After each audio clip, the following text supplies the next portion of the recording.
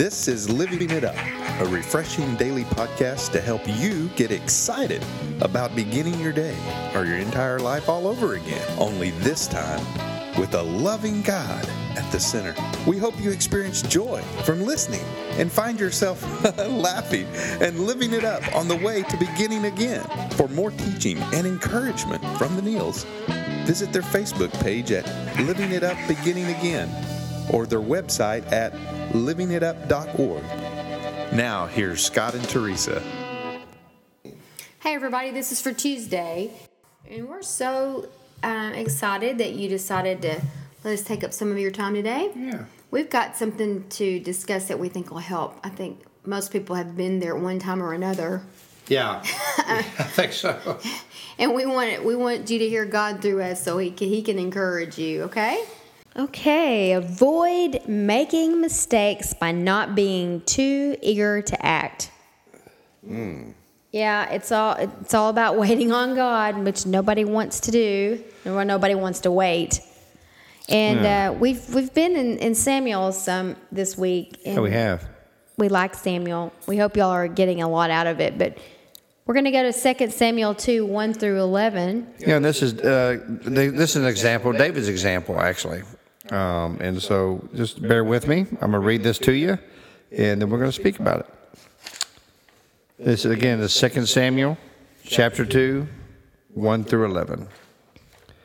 After this, David asked the Lord, "Should I move back to one of the towns of Judah?" "Yes," the Lord replied. Then David asked, "Which town should I go to?" "To Hebron," the Lord answered. So David and his wives and his men and their families all moved to Judah, and they settled in the villages near Hebron. Then the men of Judah came to David and anointed him king over the people of Judah.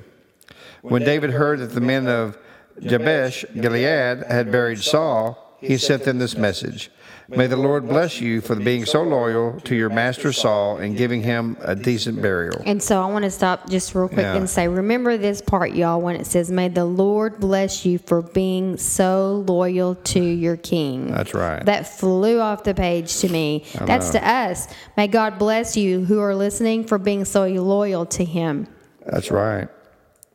And That's giving great. him a decent burial, okay? May the Lord be loyal to you in return and reward you with his unfailing love. And that again is for us. May the Lord be loyal to you in return. That's right. And reward you with many demonstrations of his love. That flew off. Yeah. I love that when we read the word and it just flies off to us. And then David said, "And I too will reward you for what you have done. Now that Saul is dead, I ask you to be strong and loyal subjects like the people of Judah, who have anointed me as their new king." Well, we often make great mistakes in situations when we are eager to act. And after years as a fugitive, my goodness, David must have burned with excitement at the thought of finally assuming Israel's throne. Well, yeah, I guess so. Man, I mean, he was just like, my gosh, I've been waiting forever. But, I've been waiting patiently. Well, he'd been like a fugitive. Yeah, he was a fugitive. Yet he accepted a continued delay of his gratification and waited to take charge of the northern Israelite tribes at a later time. Yeah, he was willing to delay the gratification. And we are so not, most of the time, willing to wait for delayed gratification. We want it now. Not now, right now. Honey, join with me. Not now, but right now. And really, David had great respect, even though Saul was trying to kill him for years. David had great respect for Saul and for his position he held. And so, his son, he respected him as well. And some people had anointed his son over Judah, but he wasn't the anointed one. And so he listened to God's instructions, David did, and became king of only one tribe, Judah. We would be wise to learn from David's patience and trust in God Almighty.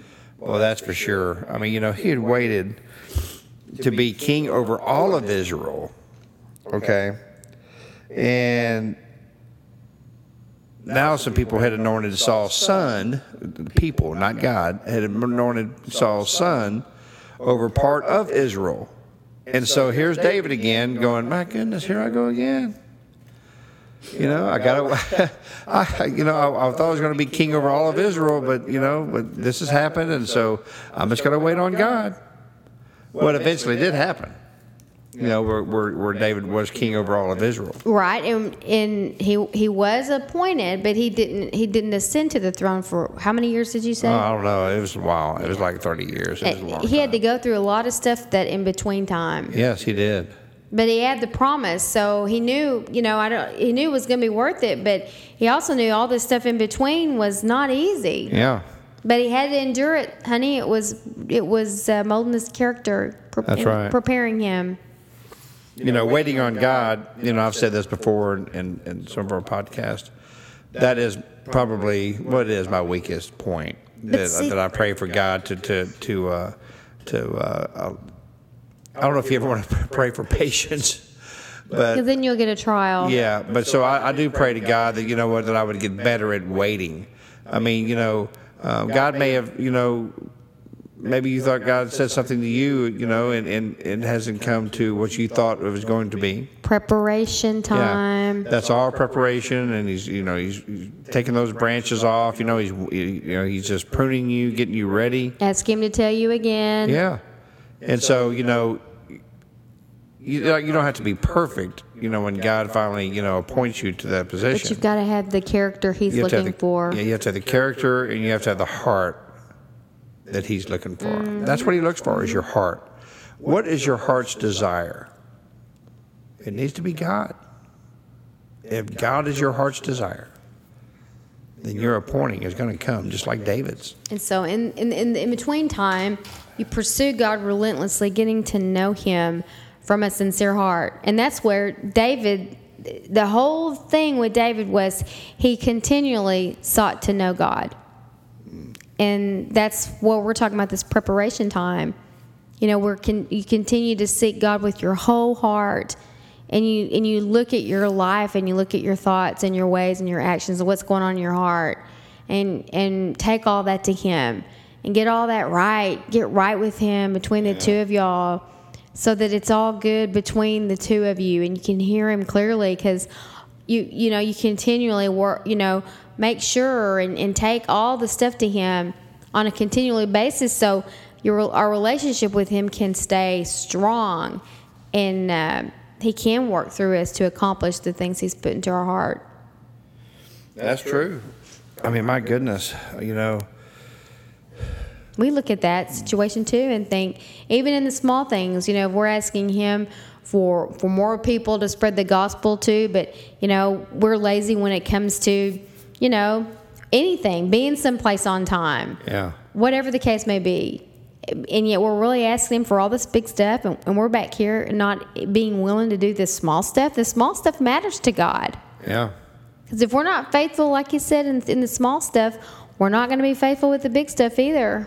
That's right. And our Savior is Jesus, and no one showed us a better example of waiting than he did. And we're not condemning anybody that's late. That's probably one of both of our biggest struggles, as being late. But it is a character flaw, and it is kind of selfish, because if you are continually late, you're not really considering other people. It's true. That's right. And a lot of it can just be a responsibility. Like me, I piddle. You say I piddle too much or not. I don't start piddling early enough. Yeah, I always tell her, give her an hour and a half to piddle. Is piddling, is that a concern of God's? Well, is it? Well, in the dictionary, honey, piddle means waiting or being late. That's what piddle means. Yeah. But, what I was saying was, Jesus, was a great example of how he waited on the Father. I mean, think about it. Okay? I mean, God had a plan. God the Father had a plan, and that was to redeem us through his Son Jesus by his blood. Because when you read the Old Testament, the blood of the covenant, the blood covers everything. And it has to be blood for there to be a saving, a salvation. But what he could have done is he could have said, you know what? I'm going to send the angels down there and just announce to all the world, this is my son, and everyone's going to bow to him, and he doesn't have to go through any of this torture. Right. Well, what did Jesus do? He kept going forward, preaching the gospel, and he went through a horrible death. But was it worth the wait? Yeah. Oh, man, aren't we glad? Because of that perseverance that our Lord and Savior Jesus had, that we are righteous because of him, and now he sits at the right hand of God the Father. Yeah, it was worth the wait. But, man, we need to just hit our knees and say, thank you, Jesus, for waiting for that appointed time for us. It was all for us. And it's at the appointed time. Yes. And that not appointed by us. That's right. And I'll tell you what, man, when you think about it, just, I know sometimes when I go, man, I'm tired of waiting on this God. You told me this 11 years ago, 12 years ago, whatever. And I think to myself, oh, my goodness, look what all he's done over these last years that I've known him. And I just realize he's still pruning you, Scott. He's still getting you ready. Yeah. And that's okay. Right. Same with my lovely wife, Teresa. And same with you. He's just getting you ready. And there's somebody listening right now that's just wondering and saying, how much longer? I'm still waiting, God. How much longer? Well, you know what? Think about it this way. You may have to wait 10 years. You may have to wait 20 years. You may have to wait a whole lifetime. But you got eternity to spend with Jesus.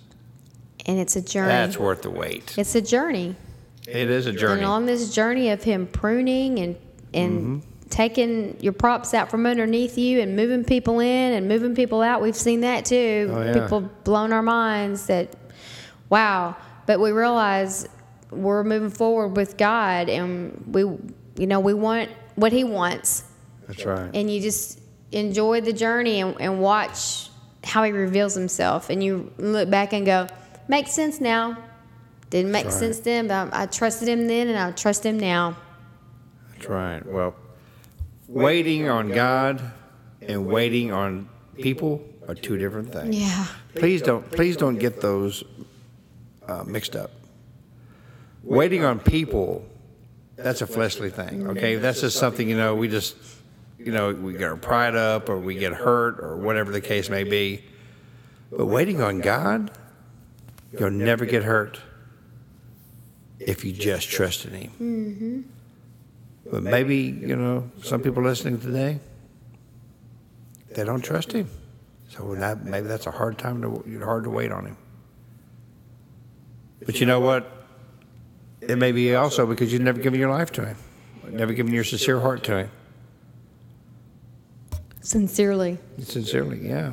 Or maybe you thought you did and you're realizing today, gosh, I never did, man. I said the words. I never gave my life to him. right. So you know what? If you want to learn how to wait on God, because believe me, it's worth the wait, because he's got so many great plans for you. But if you want to learn how to do that, you need to give your life to him today. We pray that you do. So if you would please pray out these words with us and know that you're saved.